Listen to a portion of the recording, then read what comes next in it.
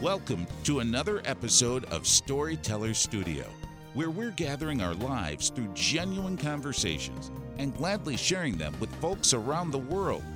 As radio announcers, Liz and Tim believe there's something very special about being behind a microphone and letting their hair down. Sometimes people just need a reason to enjoy each other, either again or for the very first time. And we found plenty of others who feel the same. From artists, sports figures, and manufacturers to filmmakers, authors, and media types, we all may know bits and pieces about a person, but there's always something more. So while we grab our headphones and turn up the mics, it's your chance to eavesdrop on yet another episode of Storytellers Studio.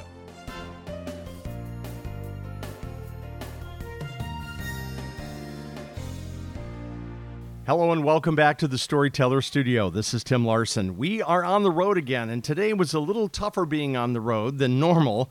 We're in Merrillville, Indiana, and we drove through Chicago with all kinds of pouring rain on a January day that was about 32 to 34 degrees. So it was not comfortable, but we made it anyway to Maxim's Diner. My guest today has a story between the two of us that lasts maybe 10 minutes. And his name is Rik Anthony, and you drove over to Merrillville to meet me. Yeah, actually I did. We're about 45 minutes to the east here, over in beautiful Wanata, as we call it, Wanata, Indiana, where they actually count livestock as voting people. Oh, nice. Yeah, exactly. So, wow. Anyways. So, yeah, we drove over today, and when you called me last week to tell me about the possibility of doing this, I'm going, this sounds like fun. It's going to be weird, isn't it? It is. Because Rik has a podcast called Someone You Should Know. Of course, we have two podcasts, right. Storyteller Studio and with Liz Wylder is Life's 3x5s. And I told Rik, how about if we double dip this? Yeah. And if we do one recording and post it on both, because Storytellers and Someone You Should Know is sort of a similar formula. Yeah, we're basically out helping people. Yeah. Getting the word out. And that's it. And that's what it is. I mean, and if you can record some history along the line, that's always cool too. It's an added benefit. I agree. So that's what we're going to attempt to do. So you have two interviewers and two guests. Exactly. I like that. That way we could actually do a little something. And Tim and I met. I met with Tim and Liz back in October of 2022.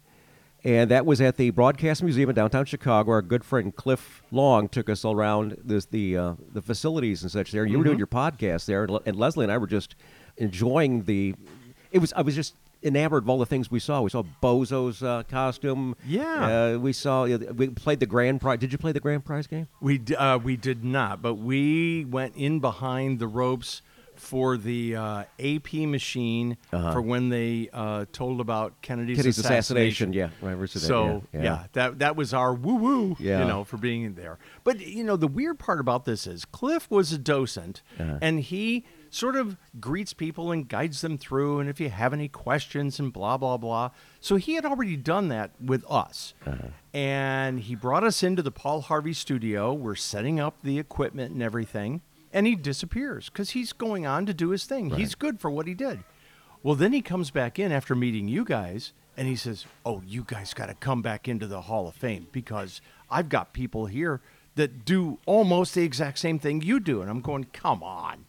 And, of course, we walk in there, and we compare notes. It's like, it's pretty similar. We're radio brothers. That's it. And that's just it. So then we sat there on the set of Meet the Press with Cliff, and he's telling stories, and it's anything from clown cars in the circus to Gilligan's Island. Right, exactly. They just found the Gilligan's Island hat of Alan Hale. Yeah. And he played the skipper. And it was bronzed. Yeah, it was bronzed. Yeah, and somebody had it deep, deep, deep in the archives. Right. And they're going, whoa, wait a minute. This needs to be upstairs exactly. in a glass cabinet of some sort. Apparently they received it just about the time COVID hit. It was basically locked away for a year, and the change of staff there didn't even know that it existed down there. Yeah. And I wasn't sure if Cliff found it or who else found it and said, this needs to be on the purchase floor right now type thing. Yeah, it was just really cool. And I think there was also like a script or a copy of the theme song or something like that It was all in there too. Yeah, it was. It was just really cool. It was a very enjoyable day. Yeah, some great memories. And the whole thing started out with us doing a show there because we weren't really sure what we were getting into. Right. You know what I mean? We were at an event that was also put on by the museum at the Des Plaines Theater. And it was people like Tommy Edwards and Wendy Snyder and not Larry Lujak, John Records Landecker. Yeah. They played Larry Lujak type Right, exactly, air yes. checks and Yeah, stuff like yeah. that. But I ran into all these people, including Ed Ramsey, who was on the board. I'm sort of comparing notes, sort of like you and I did. And he goes, well, if you need to, call us up and come on down and do a show, he goes, here's the person in contact. And it was just that easy. Yeah, it's just that easy. Yeah. And when you walk in the studio, the Paul Harvey Studio, everything was donated by WGN when it was down at the Showcase Studio. So walking in there, you could just feel the thickness because I used to go on Michigan Avenue and watch these guys.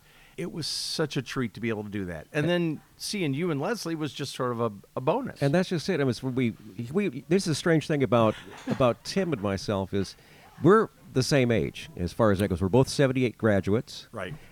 We both have had a passion for radio. We both grew up listening to Chicago radio. Yes. We had LS and CFL and WIND, and every once in a while I'd stray over to like JJD or something like that and see what's going on in the country. And then hit the FM dial too, as far as that goes. WMAQ, WFM. MAQ is going to make me rich. Yes, yeah. they are. I think the promise is still holding true. I don't know. They're going to make you rich. It could be. But we just grew up, and that's the question I wanted to ask you is, what was your why? Why did you get into radio?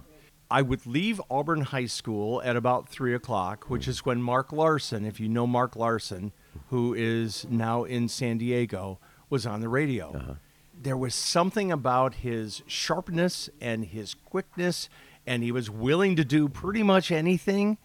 I said, I want to do that. I just want to do that. So then I would go to swim practice at Auburn, and then I would go home, and I had turntables set up and everything in my bedroom, and I'm pretending, and it's like, oh, are you kidding me? And then, but how else do you know just it. Unless you practice? The number of radio brothers and sisters that I've had on share that exact same memory. Yeah. As far as they had usually another cassette player. They always recorded into one cassette player. They had another cassette player to do all the commercials that LS had on there. Yes, and sometimes jingles. And jingles and such like that. Yeah.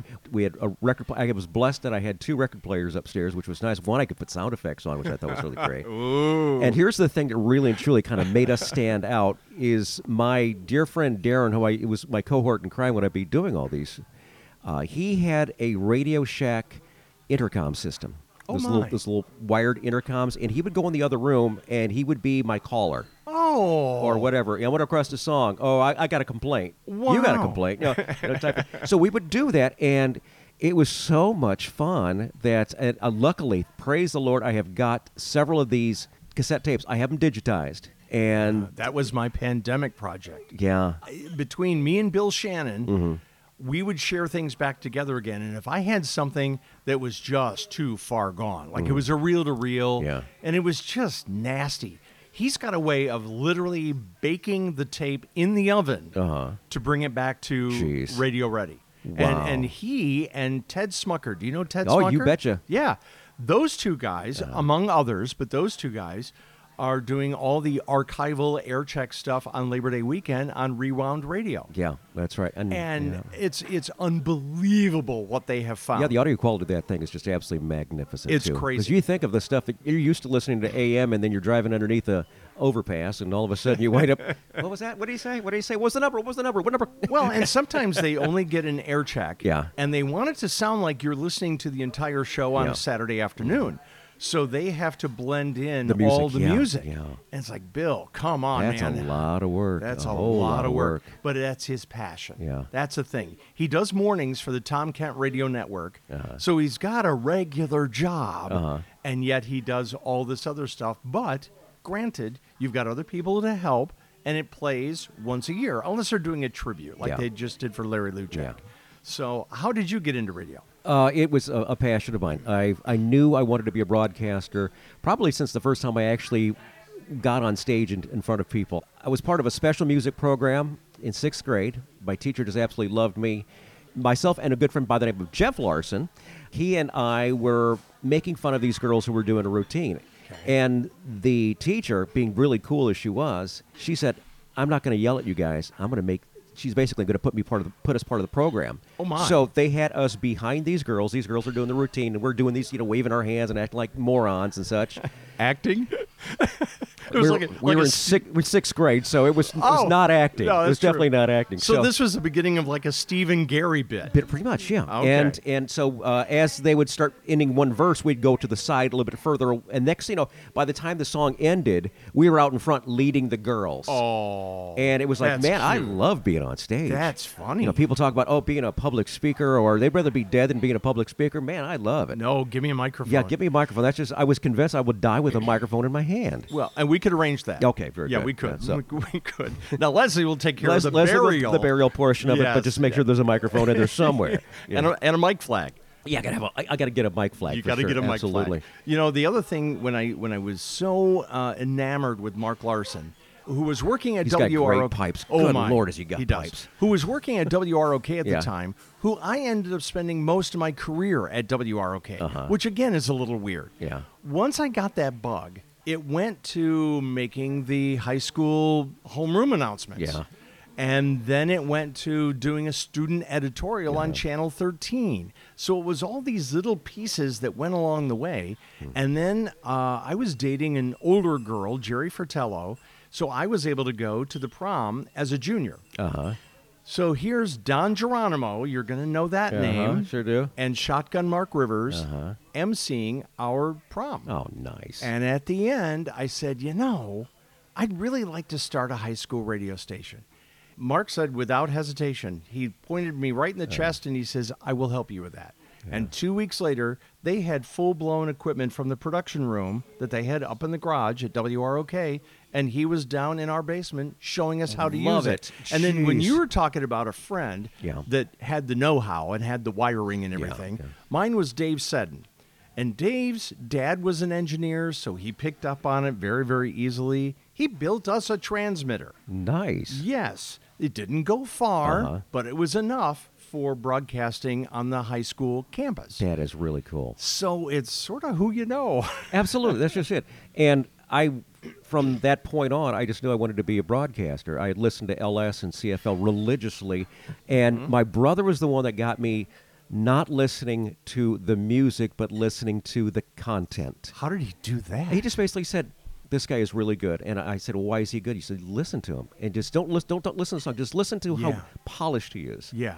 And I started doing that particular thing, mimicking these things. And when Darren and I would get together on Friday nights, we would do our own radio shows. Wow. And it got to a point where I'm getting ready to graduate, and I wanted to go to broadcasting school of some sort. And my dad got sick my senior year, and all the additional money wound up going that way instead of... I had great grades. I had really good grades, but it was not enough to get good scholarship money. So I joined the Air Force. Went to Armed Forces Radio and Television School. No. I've got a story for you. This is truth, God's honest truth. I'm in basic training, okay? This is down to Lackland Air Force Base, San Antonio, Texas, okay? Okay. This is one of my favorite stories to tell. I had left my lock not completely locked on the lockbox, okay?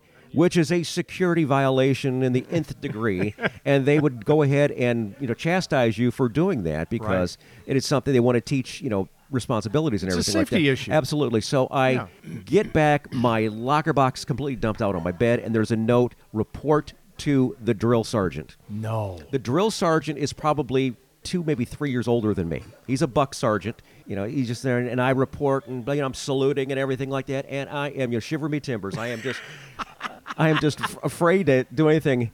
And he goes, do you know why you're in here? I said, yes, my locker box wasn't completely locked. And he goes, and he starts reading me about communication security and operations security and all these particular things. He said, Airman, one of these days you might be guarding a B-52 bomber. Yeah. What are you going to be in my Air Force, son? And I said, I'm going to be a disc jockey, sir. No way.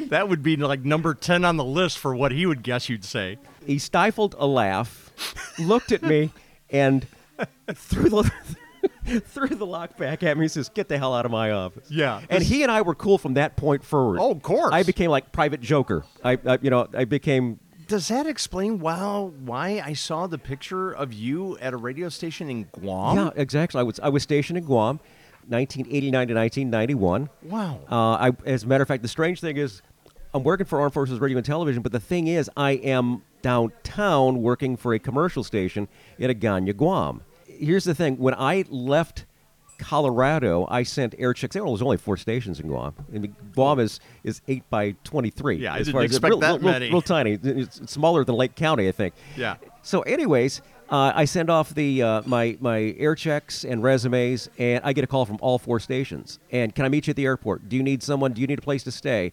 Could you meet with us first? Can you do this? I'm going, okay. I actually went with the station. I went with KZGZ. One, the music was great. It was hard rock at the time. Okay. They were playing, Metallica and Motley Crue. Ooh, really hard. Some really hardcore stuff, and everything like that. I went with that station because the program director, Dave Angel, God, I love you. I love you, buddy.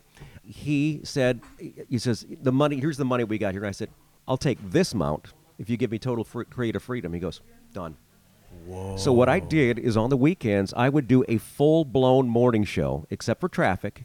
Okay. I would have everything else. I would have all of your bells and whistles, all the funny commercials, all the funny bits. Wow. I would do a complete 6-hour show every Saturday and every Sunday, and I had total creative freedom to do whatever I wanted to do. I had access to the production. They actually gave me my own production studio. Wow, and you're still in the service. Yeah, and I'm still in the service. Wow. And then they gave me an offer to stay because I was getting close to my next re-up type thing, and they gave me a substantial 6-figure deal to stay in Guam.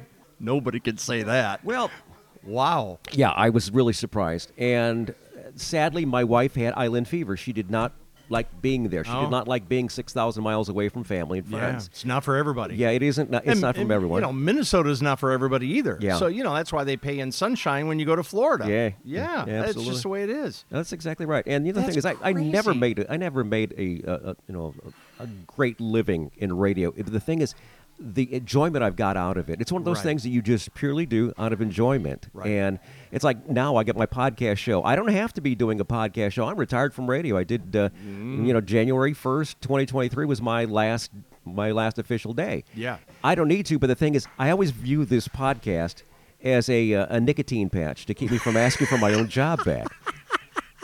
I may have to steal that and give you royalties. I just might have to do that. Yeah. There's so many people, when you talk about the podcast, there's so many people specifically that are in the manufacturing realm. Mm-hmm. I'm going to put this screw in this hole X amount of times during the day, and I'm told when to take lunch, and I go home at 3:30, and I get my paycheck. Right. So the only thing that's important, because I don't really give a crap where they use this screw that I just made, is the money. Inevitably, they will say, well, how much money do you make doing this podcast thing? And I said, I make exactly the same amount that you do when you golf.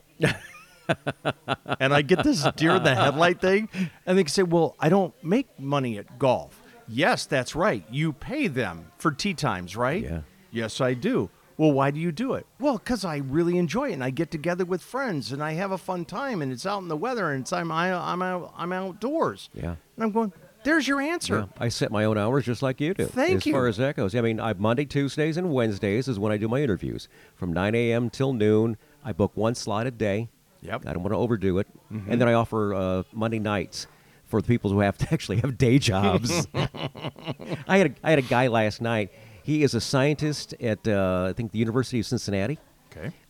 His bass player also works within the creative department of the University of Cincinnati, and the drummer was actually in New York at the time, and he was, I think he has to do with in the medical services type thing, as far as he's the one that actually repairs or troubleshoots problems with medical equipment on site and such. I know a guy like that. Yeah, and it was just a fun review. And by the way, that same guy that I know, his name is Ron Scott, he and I were just sort of talking one time, and he says, oh, man, what you're doing now reminds me of what I used to do in the 70s. I'm going, what are you talking about? Because he's been doing medical equipment for as long as I've known him. Right.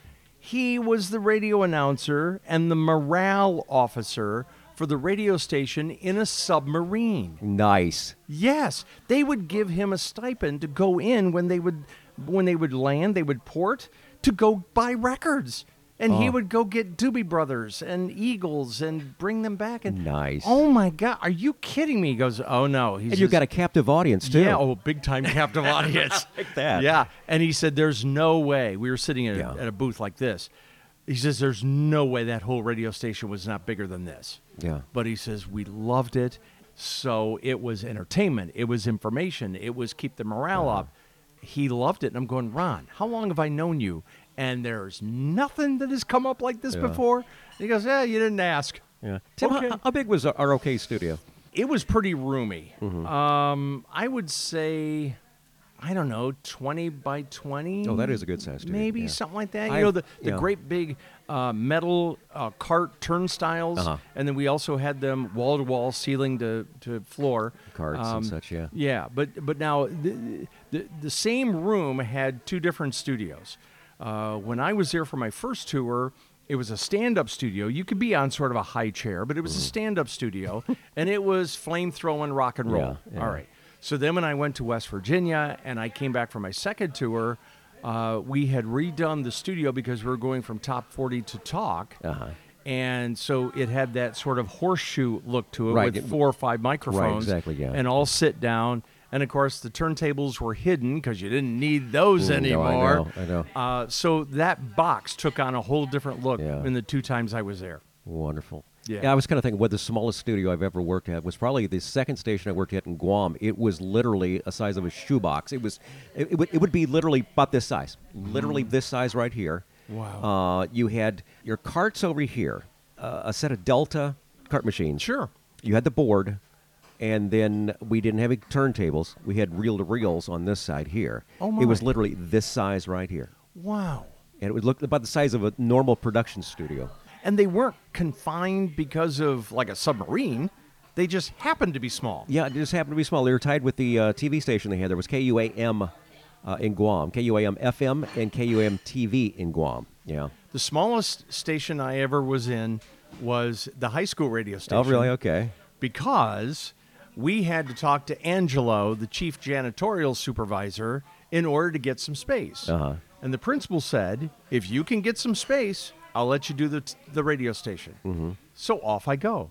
And Don Erickson, the principal, was not helping me at all. He goes, no, you have to go get it. Well, he was teaching me a lesson, obviously.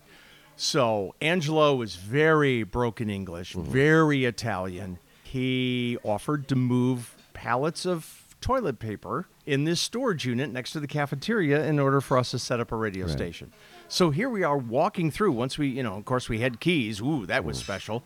And we had to walk through all of this hand sanitizer and all this other junk before we got to the radio station in the back, because that's where they have the toilet paper. We did it for a very long time, and it was so much fun. I know. That's just the thing is, it's kind of like this feature that I have in my show. It's called Tales from the Road. Those are those infamous road stories of things that happen. Yeah. Inevitably. It's basically your Spinal Tap moments. But we also have them in radio, too. Yeah. Moments that didn't go quite as planned. Or that went really, really well that you couldn't have seen coming. Oh, yeah. Went really well, but you didn't have an air check tape in there. And you forgot to put an air check tape in. You have no proof. Oh, no, absolutely no proof of it. It's like, I caught a fish this big. Well, where's the photo of it? Yeah. What's the most unusual moment that happened on air?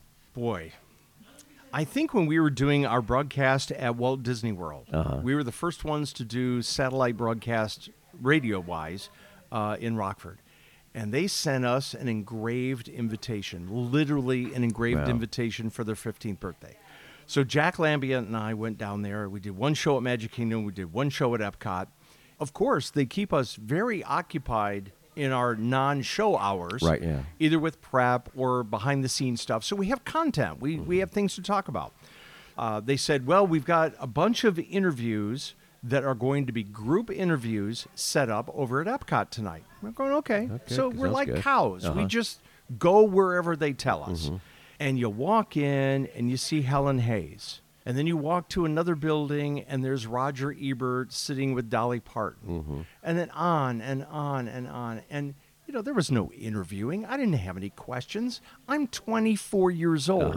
I'm standing there with my mouth hanging open. Absolutely. You're in awe of everything that's going on. Yes. We didn't really have really good equipment for remote interviews like that. We had great equipment for broadcasting.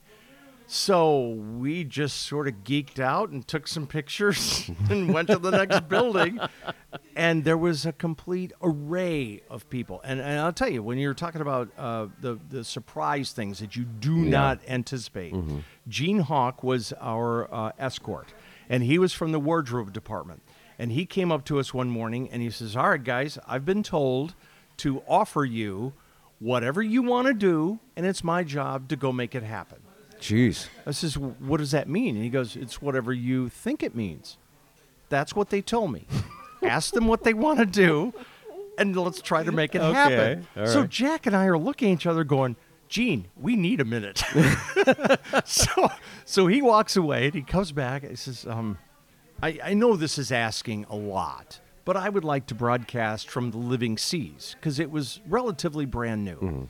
And he goes, oh, that's no problem. We could set up a table. And I go, no. I want to broadcast in the Living Seas. And he goes, you mean underwater? I said, yeah. He goes, I'll be right back. And it was like 20 minutes later, and he goes, we have training tomorrow morning. It's like, come on. Oh, Are you geez. kidding me? Wow. So then on top of that, he tells us at maybe, 10:30. And this is during the show. We're 30 minutes in.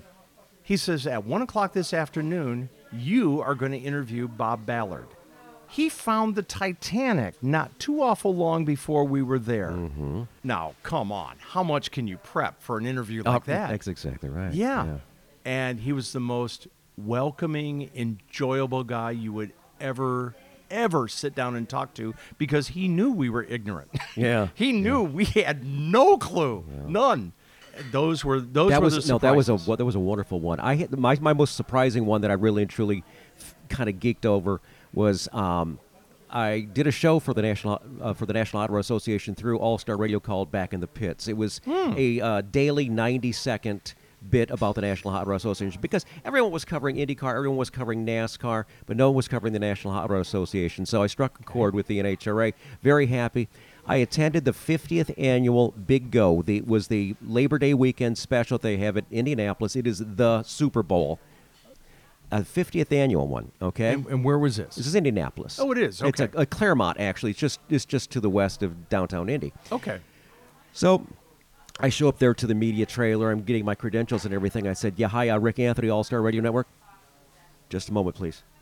He's here. And the eagle has landed. He's here. And the lady comes out and greets me. She says, Mr. Anthony, I am your assistant for the weekend.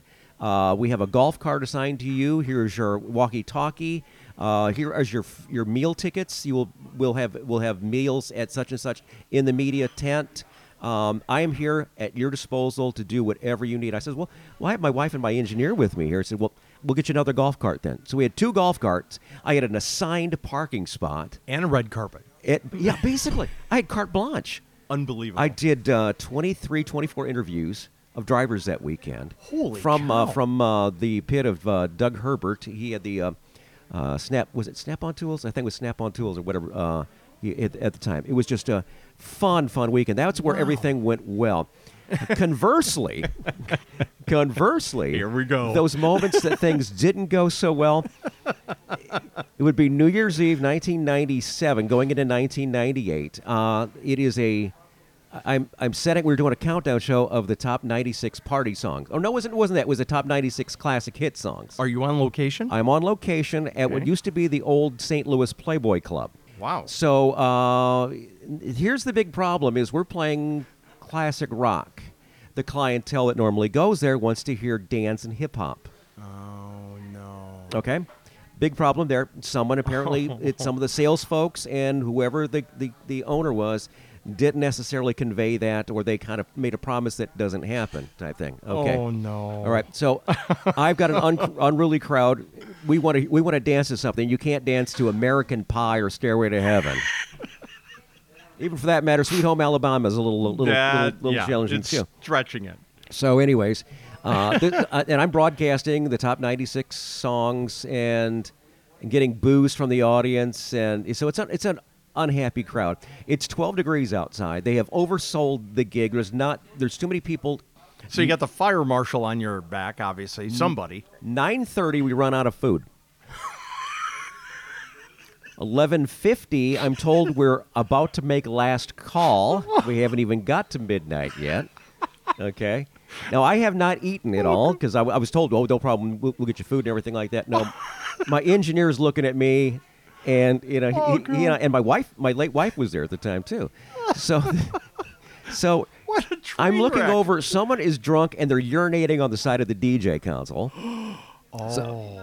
So I have to make an announcement. It says 3, 2, 1, Happy New Year, last call. Oh no. So a fight breaks out. My engineer says the cops are on their way. He rushes me out. He says, I'll take care of the gear and everything like this. You just get your wife and get the heck out of here. Unbelievable. I have to throw it to the studio with 8 songs left. Now, we still haven't eaten. We decide we're going to hit a Denny's in our hometown. Oh, okay? no. So we get there. A fight breaks out in the Denny's. Oh. And my late wife and I, it was one of those moments, please, Calgon, take me away. Years later, I wound up at a gig, and the owner of that place, we were just kind of talking war stories and such like that. The name was called Kirby's. And I said, what do you do? I'm the manager of Kirby's. I'm going, were you the manager in 1997 going into 1998? He goes, yes, I was. And he goes, I was your disc jockey that night. It was, I'm so sorry. Yeah. Everything that could have gone wrong went wrong. Yeah, it was one of those things. It was as I call it, the New Year's from hell. That is such a great story, though, because you can't make that up. Yeah. You can't even make up part of it. I got another good one for you too. It's Thanksgiving I think it was 1997 also, come to think of it. It was Thanksgiving. I'm on the air doing the overnight shift. Matter of fact, it was going into Black Friday. It was Thanksgiving night into Black Friday, or it would start at midnight, and I would get off at 6 a.m. About 3 a.m., I start getting the itches. My back starts to itch, and I'm thinking, okay, well, gosh, maybe it didn't use the right softener or something like that. By 4 o'clock, I'm really in trouble. I'm getting itching everywhere. I'm looking on my arms, and there's welts popping up on my arms. Oh, my. I realized that my children had gotten exposed to chicken pox about 14 days prior. And there's nothing funny about that. I had not ever had chicken pox as a child. Oh. So I have full-blown chicken pox. At 6 a.m., I'm calling the local hospital. They said, yeah, we've been listening to the last hour of your show, and we've got a room waiting for you. Just come on down. Oh, man. Yeah. Yep. Unbelievable. Yeah, that was just so funny. And I had it everywhere, boys and girls, everywhere. And there was a time where Dave said, and that same friend of mine, we were at the house where, I was living at my mom's house at the time, and I had to go on the air that night. And we kept hearing this zzz, zzz, zzz, zzz, and we couldn't track it down. Well, all of a sudden we did. We tracked it down to this piece of drywall in the garage. And that entire 2 areas in between the 2x4s turned out to be filled with bees. Oh, dear Lord. But they had eaten, which I didn't understand this part at all, they had eaten the drywall away, or at least, chipped it away in order to make room for their honey. Mm-hmm. And the only thing was paper.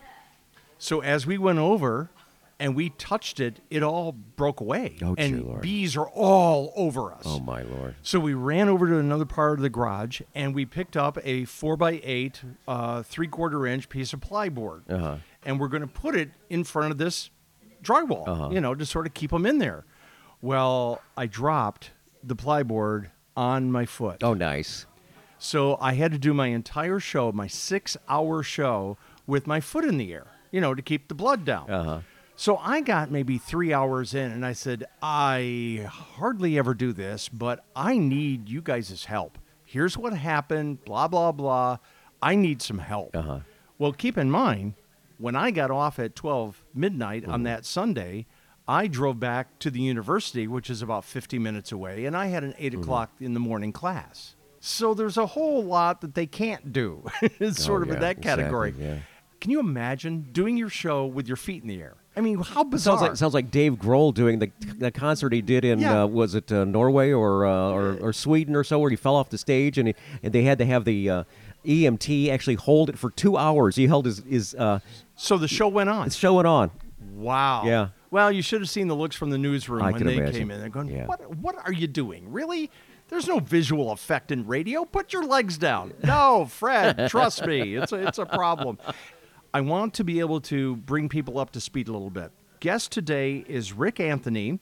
He is a guy that I met at the Museum of Broadcast Communications. He has a podcast called Someone You Should Know. We are in Merrillville, Indiana, in the middle of January, in the middle of pouring rain, at a diner called Maxim's. Yeah. Thanks, Maxims, for hosting us, too. Yeah, so now you are officially up to date with what we're doing.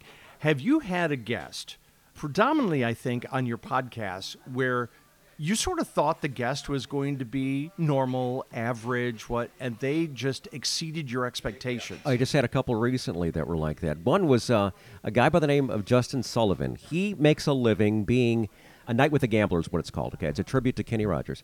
Okay. He looks just like Kenny Rogers, and we're talking about the Kenny Rogers we all fell in love with, the kind of the before steroids and before liposuction and all that good stuff. Yeah.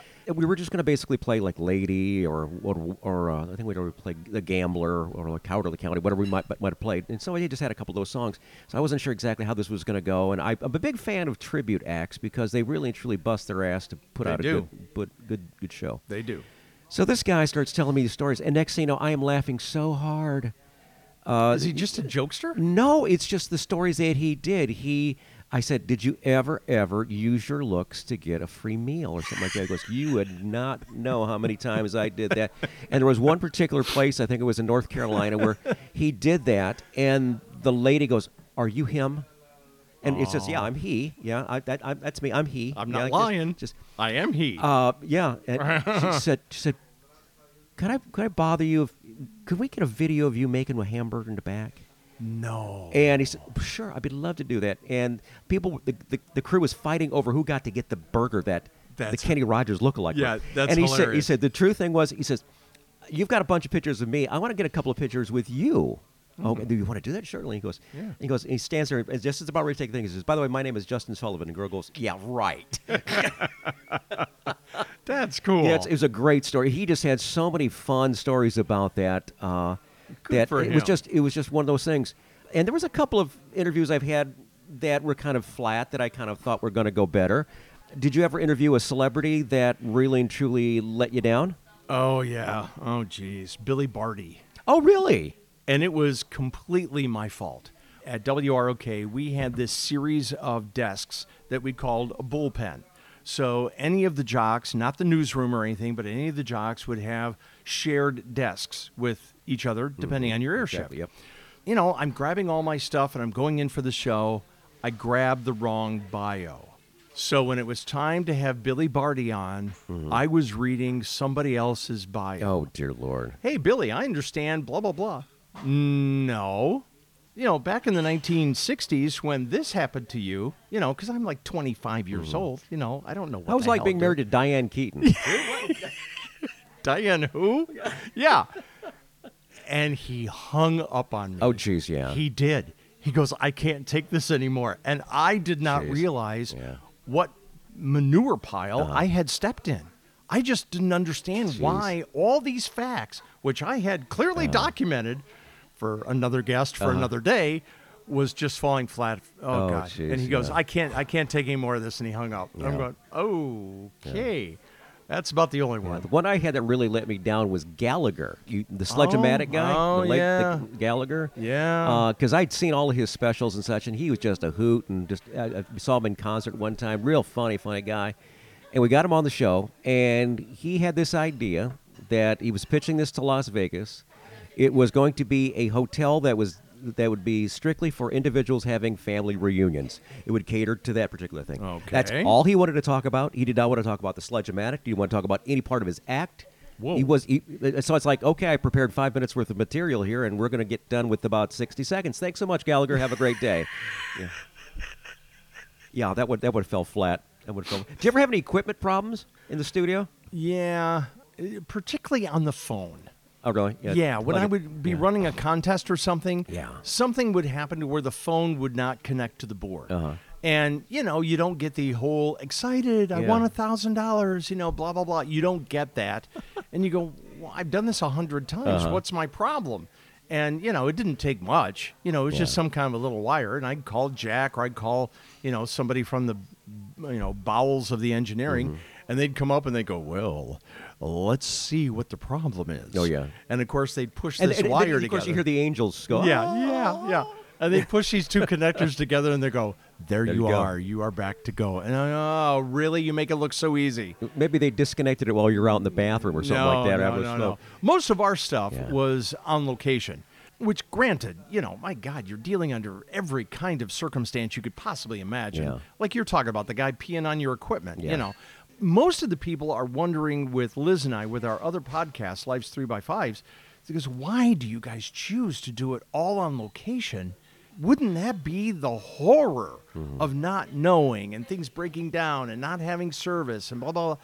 And knock on wood, we have had pretty good You're lucky luck. there. Very, very lucky. Pretty good luck. So we keep doing it. Did you ever have Scott Studios where you have the touch screens? No. That tells you how old I am. One of my very favorite moments is when I was at K-Hits 96 in St. Louis. And they had switched from, I can't remember what it was, to Scott Studios. And those are all touch screens. You just touch them. If you want to fire a song, just you punch it in and just hit the button. That would be so weird. Okay. Yeah. No cart machines, nothing. No, it was all done that way. Here's the fun part though. They had the sensitivity level not calibrated correctly. I didn't know you could set that. Apparently, the engineers do that kind of thing. Wow, because us dumb jocks don't do that kind of stuff. But we had an incident where I had to sneeze, and I was busy doing something else with my hands that I just sneezed to the left, and the computer monitor that had to be right in that right spot, I fired off an entire stop set. Oh. All at once. All at once with one big old goober. Oh, my God. And then you're wondering what you did. Yeah. And then trying to stop it all. Yeah, well, that's just it, exactly. But, yeah, it was just like, go, stop, ugh, stop, ugh, stop. Where's a rag? This is not a snot story, but it's close to a snot story.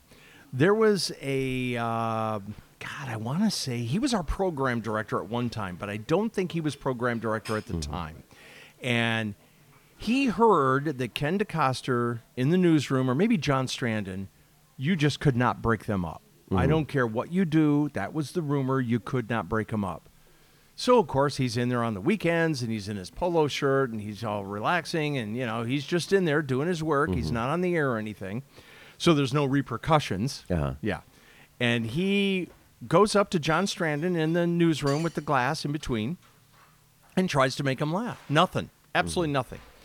And Charlie he holds up his finger and he goes, I'll be right back. So he goes to the refrigerator, gets this bowl, puts everything in this bowl. Ketchup, mustard, pickles, any kind of crap that you could possibly mix together in a big bowl. He brought that bowl back and smeared it all over the glass. And then he started licking it off. Oh, dear Lord. And Strandon lost it. Oh, jeez. And, of course, the jock on the other side, who's waiting for the news to finish, is dying. I don't know if it was Chuck Doyle or Joe James or who it was. So when it's time for the news to finish, you hear nothing but laughing. And Charlie became our operations manager. Jeez. Yeah, thanks for the role model on that one, will you? Hey, Tim, what was the most unusual request you ever had? This is way, way back. This is my first radio station, WLUV, which I actually worked for again in 2022 after the owner died at the age of 98. Jeez. He still owned the station. And it looked like a hoarder's reality show. Oh, my. And they said, we need to get this all up and nice and rolling and sell it because the family doesn't want to be in radio. Right. So here's this family. They're called the Rasmussen family. And there must have been 6 people in that family. And they would take turns calling the radio station asking for the same song. Well, wouldn't you think that would increase your chances for getting that song played? Them not putting 2 and 2 together that we've connected.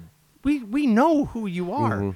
And it was Loretta Lynn's Don't Come Home a-Drinkin'. Well, really? How many people are going to request that specific song? No, it's the same family. Yeah, exactly. So it was just weird that way. Yeah. Yeah. I had 2 that I'd like to share. One of which was this girl called up, and she wanted to hear a specific song. She wanted to hear Daddy's Hands by Holly Dunn. Okay. Her father passed away. She had gone on about 4 or 5 minutes about, he died of bladder cancer, but he was just the wondrous, greatest guy in the entire world. And, this big old sob story and everything like this. I said, sweetheart, this is after 4 or 5 minutes of just telling me. I can't get a word in edgewise. I said, sweetheart, we don't have that particular song. I'm very sorry. She said, well, just play Honky Tonk Badonkadonk. I thought, man, I've been had. Well, she had a plan B. Yeah, absolutely. Play Honky Tonk Badonkadonk. Oh, good Lord. The other one was I came on at 2 o'clock in the afternoon. I was working 2 to 6. This is at WIL in St. Louis, one of the big country legend stations. Lo and behold, about 4 o'clock, I get the phone ring. I said, hi. I said, yeah, we've been waiting to hear a song. I said, what song is that? I can't remember what the song was. It said, yeah, we've been waiting to take the body out of the hearse and take it to the gravesite. We wanted to hear that song. No. And we told the jock that was on it before you that we wanted to hear that song, and he said he'd do his best to play it for us. Oh. And here it is. We've been waiting almost over 2 hours now. When are you going to play that song? No. And I had to stop and think, what is the mindset of an individual who doesn't think maybe get a cassette player or something anything. like that? Do they have to call the local radio station? And I got so many death dedications as far as, wow, a little bummed out today. What's the matter? Says, well, I'm thinking about my uncle who passed away. Oh, did he die away? Just recently? No. Was this an anniversary? No, died 15 years ago. When? Last, October. This is July. It's like, there's no relevance. No, did you feel like Casey Kasem at that time? Yeah, the death dedication? Yeah. Oh my goodness! Yeah, where's Don? Bring Don in. I want someone to make a concerted effort here. I got to tell you one that I don't know why it just popped into my head. I had the opportunity to interview Charlie Pride. Oh yeah, I talked to Charlie too. Yeah, he's a good guy. Yep. Massive hands. Yeah. And did you know he used to play for the Milwaukee Brewers? No, I did not. No. That was a lot of what our conversation was, and it was 3 days after his jet almost collided with another jet. Oh, my. It was very, very, very close. So he was still sort of shaken up by the thing. Well, my dad's cousin, which is considerably older than I am, I always knew was a huge Charlie Pride fan. So I called him up. I'm going to be going to this event. I'm only allowed one trip with my equipment. I need somebody to help me carry the equipment into this event. Would you be interested in doing it? And he goes, sure. He didn't ask where. He didn't ask what. He didn't, nothing, absolutely nothing. He goes, what time are you going to pick me up? 10:30. Okay. He gets in the car. Nothing, absolutely nothing. So I give him the equipment, and of course nobody else knew. So it's not like he had privy information. And we walked into one of these, special rooms at the Holiday Inn on 11th Street. It still had paneling on the room, if that gives you an idea. There you go. And there was Charlie Pride. And I thought Denver, literally as a grown-ass man, was going to pee his pants. Yeah. And he did not say anything. He was in awe the entire time. It was just one of those really, really cool moments. And it happened to be Denver's birthday that day. Oh, how nice. Yeah. Yeah. Man, when you can do that kind of stuff and make the moons line up, that's really, really cool. Yeah. Did you ever have a celebrity that you're really connected with on a level that you really never thought would happen? Absolutely. Barbara and Louise Mandrell. Yeah. I interviewed them both 3 times, never together, and never in the same location.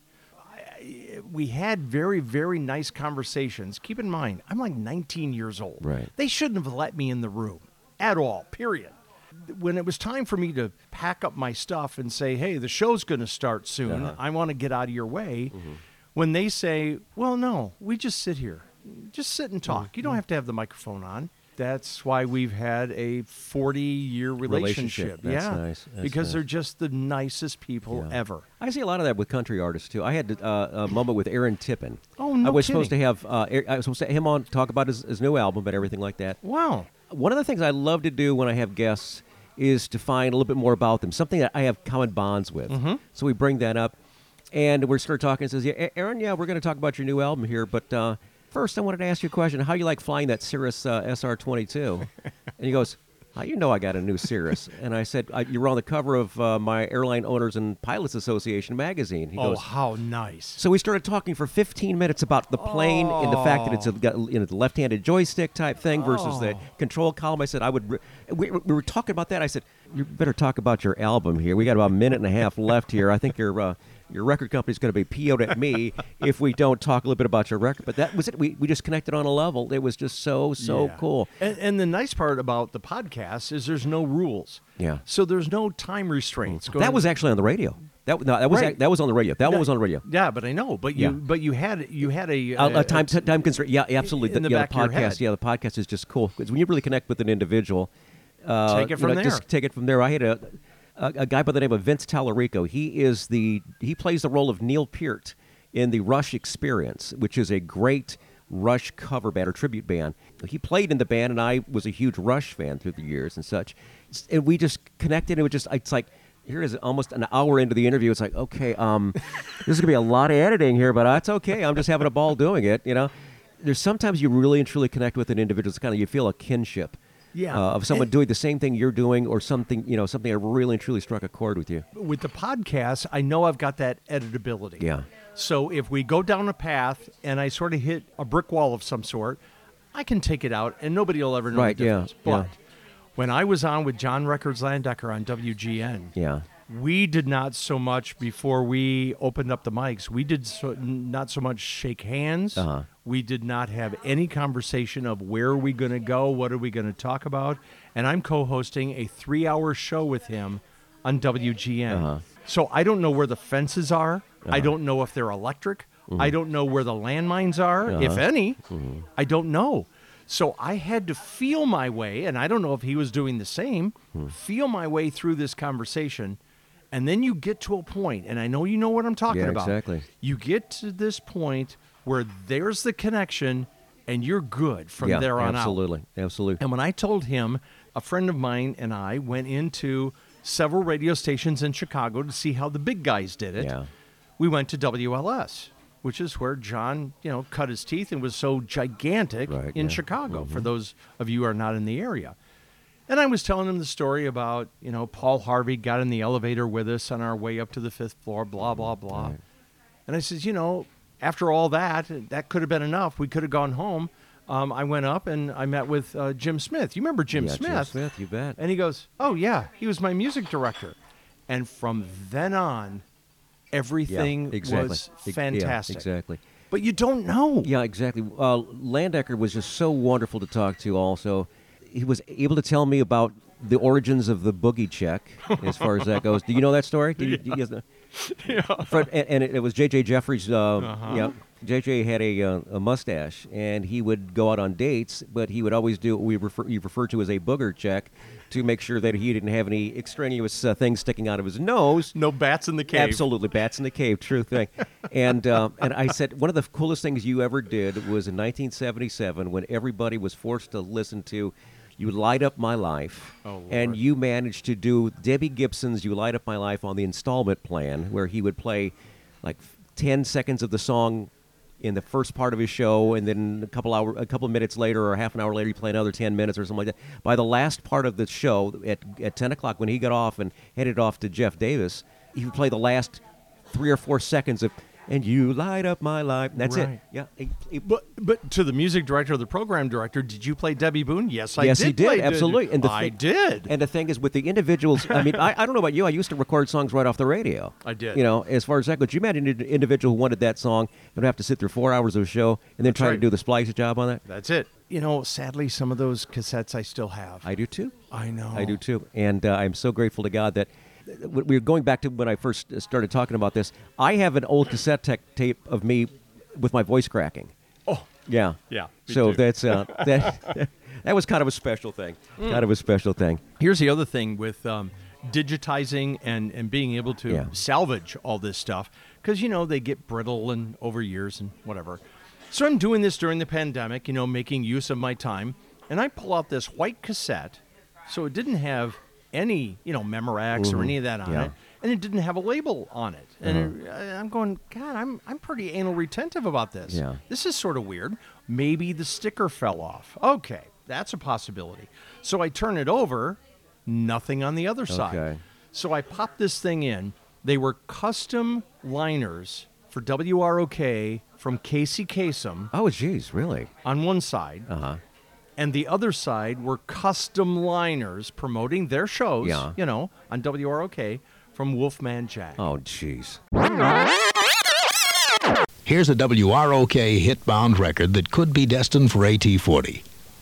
That's a good take. Here's another one. Here's a WROK hit-bound record that could be destined for AT40. That's two good ones. Hi there, everybody. Hi, everybody, WROK. Hey. Oh, my. Here we go. We're going to do this thing you sent in here. It says, please feel free to ad-lib for these little bits. There's 12 of them here. We're going to lay them down to you right now. Hey, this is the Wolfman coming at you right after Casey Kasem tonight at 9 o'clock on WROK. It's Wolfman Jack on Rockford's #1 radio station, WROK. Pardon me? That was big time. Bob Wilson said bullshit. It's Wolfman Jack on Rockford's #1 radio station, WROK. This is WROK Rockford, baby. And right now, it's 11 o'clock. Lay back and get all these good vibrations. And they weren't labeled. Jeez. So you can imagine if your mother got a hold of them, oh, this is nothing, you know, like throwing out your baseball cards. Yeah, exactly. So what I did is I got a hold of people like Johnny Marks and Bill Shannon and Ted Smucker and those guys, and I wanted these things to be in more than one place. Right, yeah. Which now it's so easy to share.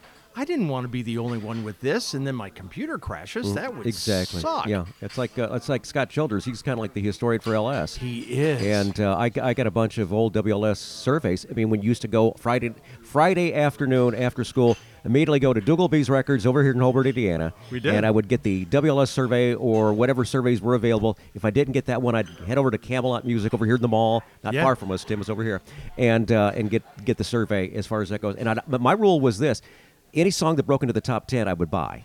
That was my rule as far as whether I liked the song or not. Okay. I would buy it because I would have to play it on my radio station type thing. That's true. That way I could slam it. Did you ever have a record store that would allow you to play the flip side so you know you were getting your $1.29's worth? No. We had one downtown on Mulberry, and I like Beatles, you know, whatever, Yesterday. But what's the second side sound like? I felt pretty good about it because, you know, $1.29 back in 1977, you know, I was the stipend for the radio exactly. station. You know, all those rack jobbers that were, you know, putting all those, doing the updates and stuff like that. Man, I wanted to do that job. I'd really like, I followed the charts. At the age of 17, my senior year in high school, I had a subscription to Billboard magazine. Did you really? I did. I paid $75 for a year. That way I could follow it. And I loved those big, huge pictures and stuff like that. I had this beautiful one of Ann and Nancy Wilson. Oh, dear God. As Steve Martin would say, the hours I held up that photo with one hand, you know. No, it's just... And it's not because you're queuing up a record. No, absolutely, no. Or unless queuing up a record is a metaphor. Oh, jeez, no. But no, that was... it was just amazing. I used to love that. And I used to follow those charts religiously. And that was a top 20 song. I said, no, it was actually a top 10 song. It peaked at 22 on this particular week. And they were on this particular label. And this is who produced it. And I'm going... I have all these facts that absolutely mean nothing to no one. But the thing is, I could forget my PIN number, but I could tell you Elton John was on Rocket Records after MCA, you know, and that's it. There was a guy that found out about our Storyteller studio by mistake. He's in California. He was not being able to sleep that night. He got up at like 1:30 or 2 in the morning. And you know how some of the podcasting will say, well, if you like this one, you might like this one. Yeah. So he starts looking at Storyteller Studio, and he starts looking at these names, and he goes, I know these people. He used to work at WROK from 1974 to 1979. His name is John Schweisberger. Chris Kelly on the air. Somehow he tracks me down through my wife at her job. He says, I'd love to be on this. I'm going to be home in Rockford not too awful long. Yes, fine. We got together. We got 5 or 6 people together, had lunch, had a wonderful time, started to sit down doing the show, and he goes, I brought some stuff to give to you, and I also brought some stuff to show to you. So I didn't know which was which. He brings out this 1976 T-shirt of WLS Animal Stories with a beaver on it. Right, exactly, yeah. And it was thin. It was really thin. And it was a size small. And I thought he was going to show it to me. He goes, I'm giving this to you. Oh, jeez. So then I took it over to Hobby Lobby and have it all framed up. Absolutely. Because, right before he left, he said, I want to leave all of these with you. He had collected every music survey that WROK put out every week that he had worked at the radio station. So from 1974 to 79. Now he's going to do, this is the whole 360 deal. Right. Now he's going to do a countdown show on Sky 7, which is the radio station I'm on in Phoenix, Arizona, beginning next month, using those surveys. Wonderful. Yeah. Wonderful. So he'll look up the trivia. He'll tell you a little something about Fleetwood Mac or whatever. Right. And the guy that runs the radio station, Sky 7 in Phoenix, is the same guy that I talked to you about, Shotgun Mark Rivers, Yep. who helped me start the high school radio station. The same guy. His name is Mike Lamb. Hi to everyone listening to Storytellers Studio podcast all over the world. I'm Isba Snabash, and I'm here to tell you that Tim really appreciates your dedication to the show. But I'm also here to let you in on a huge secret. Tim Larson leads a second life as an author.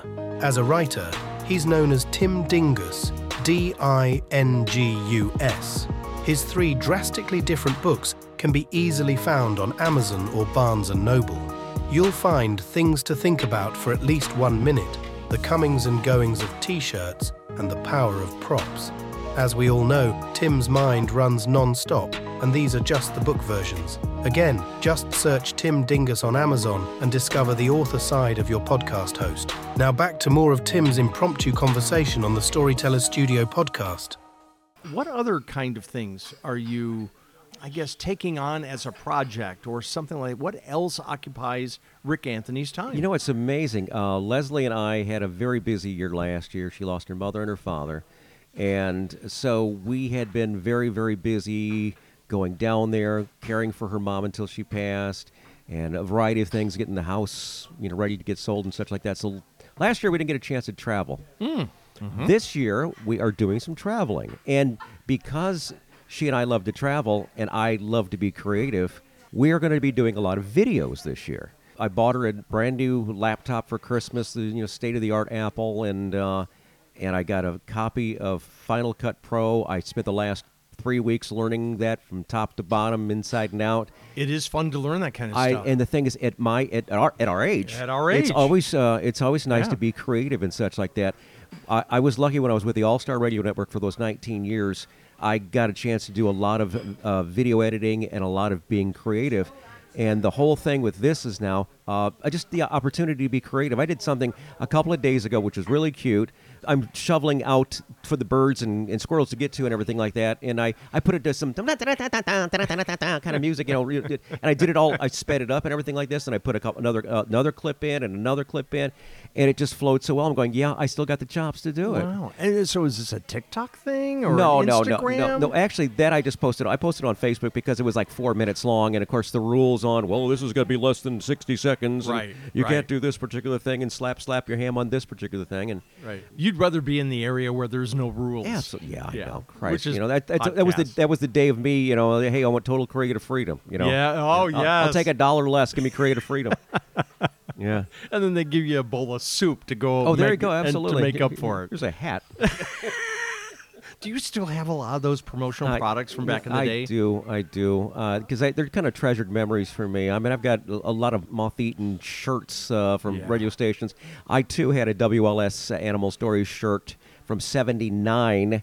I have no idea where it is now with the numerous moves that I've done through the years. I have no idea where it is. But most of the stations I worked at, I have at least a piece of memorabilia from them. Yeah, as far as it goes. If it's not a bumper sticker or something like that, I've got a nice collection of bumper stickers too that I used to plaster on my walls. So just with push pins and stuff like that. Recently, they talked about WLS's 100th anniversary. WGN's 100th was last year. So, they make the whole big thing. They pull all the big stuff out. And there are probably 5 different Facebook pages that I follow that, Midwest Radio Memories, stuff like that, right? And so I went downstairs and I took a picture of this WLS travel mug with Larry Lujak on it. And then I looked a little further and it's like, oh, crap, I've got another one. So I took a picture of that and I posted it. And there's unbelievable amount of comments that go along with it going, oh, I used to have one of those. And then they go ahead and tell the story of how it disappeared. Yeah. Or some people say, geez, I am a gigantic fan. And I'm a lifelong resident of Chicago. And I have never seen that mug.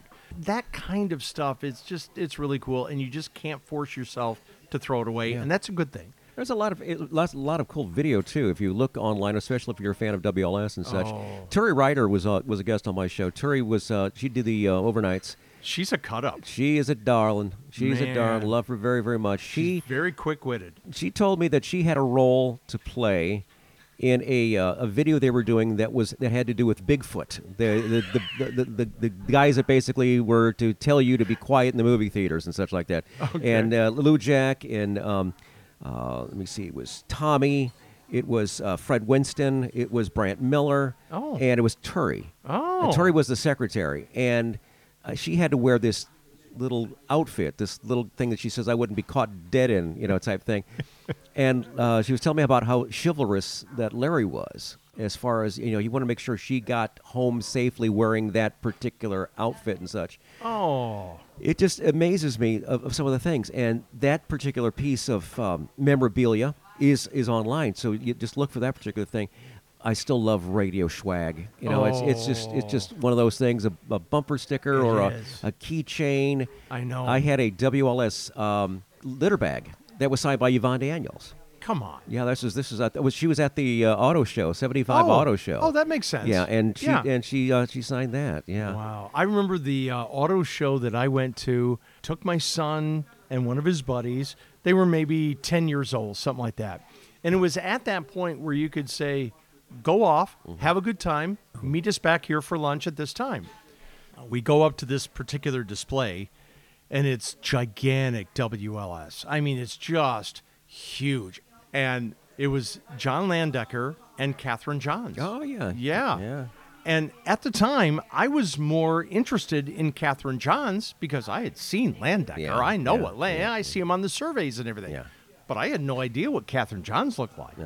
So my son has this picture of me gawking at this WLS broadcast, and he goes, "This is my dad." It's like, God. Well, that's just true. Everybody else is here to look at cars, and you're watching the radio station people. What's the matter with you? I wanted so badly to be a part of this one radio station when I was in Colorado Springs that I went to their celebrity softball game and videotaped it and took it into the GM's office. Oh, and nice move. I said, by the way, are you hiring? He goes, you need to talk to Bill Betts. Tell him I sent you. Wow. And I gave him an air check tape. He says, can you start Saturday? One of those kind of things. Nice. I just needed some part-time hours and such. And here's a flip side or a flip story to that Des Plaines thing I was telling you about. With the museum putting this on, it was Rock Radio Revisited. They had a panel and everybody was telling their stories and blah, blah, blah. Well, about halfway through, John Landecker said, hey, I want to point out some people that are in the crowd that were either at WLS at the time or they were in the office, and I'm really glad they're here, and they were very supportive and influential back in the day when we were all working there. They were our support staff. And Chuck Buell is here. Chuck. And Chuck was the row behind me, about 5 chairs. Yeah. So I leaned back, and I saw what he looked like, and I went up to him afterwards. And I said, Chuck, you don't know who I am, but I have something for you. Pulled it out of a pouch, and he goes, are you a record rep? Are you a record rep? Seriously? And I pulled out a survey with him and Chris Eric Stevens. And it was probably 1974, something like that. I pulled out a Sharpie, and I says, I would really like for you to sign this. And he goes, yeah, but then that'll ruin it. And I said, look, I've got 3 duplicates. Oh, dear God. So you're going to have one to take with you. Exactly. Nice. So fast forward, that was the day I met Art Volo. That was the day I met Ted Smucker. Oh, yeah. I met so many people. That's the day that I met Pam Police, who was doing the Dick Biani film. Mm-hmm. It was an unbelievable day. What's the most unusual resume story you've ever heard? I heard of a guy that used to put $5, you'd attach $5 bill to the resume and his tape, send it to the PD, and he said, the coffee's on me, just listen to the tape. Mine was a fortune cookie. Oh, really? Yeah. I did not receive this as a resume, but it's urban legend, I guess, is that this person sent their resume and their tape back in the day. It was a reel-to-reel with a bunch of fortune cookies in this box and said, I see myself as part of the future of the radio station. Yeah, I don't know if it ever worked for him or not, I but I just know. remember hearing that story. I thought it was pretty I wild. have no idea if it worked for this guy or not. Yeah. But it's sort of fun. That's just as fun as sharing war stories, you know? It is. It's one of those things, we could probably talk for another 4 or 5 hours, but I know we probably have to go. And we? I also Yeah. tell you that as soon as we leave here, you'll be in the car and you go, Leslie, I forgot to tell him this. Yeah, exactly. And that's I just it. should have told him this. There's just so much. I've had so many great experiences on the radio. I mean, this is all I've ever wanted to do.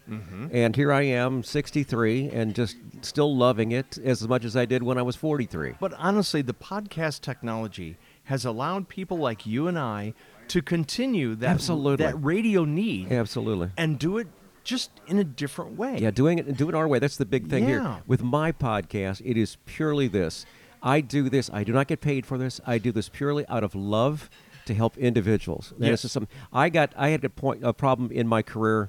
This is probably like the 25-year point or something like that, where I said I could not deal with my ego. I would get my air check tape and it's like, I think it's a great show. I think it's a good show. Get in the car, and I blew a break. One break in a 5-hour show. And you're saying this about yourself. Yeah, and I'm going, oh, that is terrible. That's terrible. And I could not be consoled. So I realized my ego was getting a little out of hand. I would name drop all the time as far as, I talked to such and such. I talked to someone. He's like, well, no one wants to hear that. No one wants to hear that.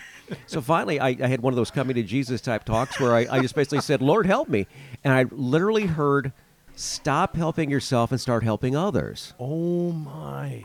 And for the last 15, probably the last 14, 19, 15, 16 years of my career, that's all I did. It was when I was the moderator of the show. I played the music. I had the funny stuff like that. But the thing is, if you were on my show as a caller, you were the star of my show. I am the guy that hosts the show. You're the star of my show. And that's how this podcast goes. It is purely to help others. Yeah. It is something that, and you're going to get a great podcast. It's free. You're going to get a great quality product because I have had 44 years of experience of editing and everything. Yeah. I've talked to, I have to say, about 6,000 people now. It's crazy, Yeah, isn't it? It just dumbfounds me. It's just still so much fun. It is. People are saying, well, why are you doing this? It's because I want to help you. What's in it for you? Nothing. No, they always ask me that. What's in it for you? There's nothing. We're going to be doing a show next week at a pottery place. And this is not buy a piece of pottery, paint it, and then pick it up a week later after they kiln it. It's not like that. This is sitting down at a wheel like Demi Moore. And was it Demi Moore? Yeah, it was Demi Moore, yeah. And Patrick Swayze. Patrick Swayze, yeah. And Ghost. Yeah. And you make the pottery, and then you decorate however they're going to do it, right. And then we'll do the show afterwards. Right. And he said, well, what's in it for you? I said, no, we want to pay you to do the pottery. We want the experience, and you're a brand new company. You started last October. We want to help spread the word. Well, what's in it for you? A hunk of pottery. That's pretty much it. And that's what we do. When I was on with John Landecker, he was talking about a story about a advertising executive in Chicago, been there forever. His name is William Birnbach. I don't expect you to know that name. Okay. I did not know that name. They were interviewing him. There was some big anniversary or something. And he says, what do you attribute your success to? Because you're an advertising agency. You're always put under the microscope of do better, do more creative than you did for the other client. And here's the quote. I always find something interesting to say and say it in an interesting way. He says, if I can accomplish those two things, I've done my work for the client. Jeez. And I've laminated that and kept it in my wallet. Kept it in your wallet there, yeah. Because I need it to be a reminder all the time. If you have the desire, you find those projects, whether it be movies or books or podcasts or public speaking or teaching a class, you find those avenues. That's what I believe. Right, exactly. Or you sit on the couch and you watch another episode of Seinfeld. Which a lot of people do. Absolutely. Yeah. Absolutely. So now, this has been a treat. I really and truly love sharing stories like this.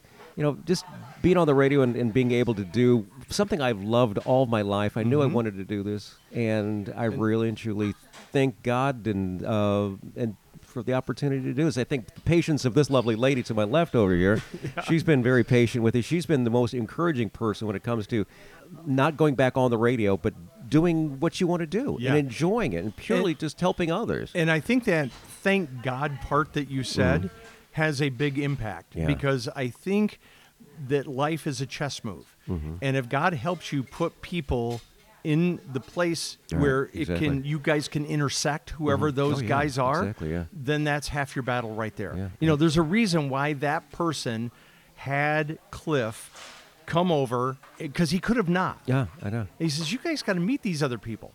And then, you know, after that, we could have never talked to each other after that. And after that, you could have said no 2 days ago when I said, hey, let's meet in Merrillville. There's a lot of opportunities where you could say no, but you can, why not? Yeah, we had freezing rain this morning. It's like, no, I'm going to do this. I've been through worse. Oh, I know. I've been through worse. It's just a delight. And there's numerous times I've been to the radio station, and my relief didn't show up because of bad weather, you know. And next thing you know, you're doing your 8th hour in a row. Yeah, and so you know how it feels. You're getting a little crispy. That's right. Well, I should have been out of here. I'm starving here, and I don't have any quarters for the vending machine. Wow, good for you guys for having a vending machine. Well, yeah. Wow, there's stations where I've been where they don't. You bring whatever you have. Yeah, and one thing that we always had, which was a common bond with every radio station I've ever worked at, was the communal refrigerator. Oh, yeah. Which we used to refer to as Hotel California because things check in, but they never check out. Nice. Yeah. I like that. Yeah. Wow. Well, keep in mind, this is a podcast that this audio file is going to be posted and uploaded on 2 podcasts. One is Someone You Should Know by Rick Anthony, and the other is Storytellers Studio with Tim Larson. That's what we have done today, and we're going to sort of double dip. Yeah. Mine will be out in March, and mine will be out next week. All right, very good. Awesome. Well, let's have some lunch here at All right, Maxim's. very good. I think these lovely ladies are kind of wondering, when are these guys going to shut up so I can have my breakfast? Thanks, Rick. I appreciate it. Thanks, brother. Really and truly loved it. And once again, positive vibes. Have a great trip. And have some fun. And thanks again for having me on your show. I will. Thanks for accepting. Take care. Thank you for joining us in the Storytellers Studio with Tim Larson and Liz Wylder, where everything begins with a story.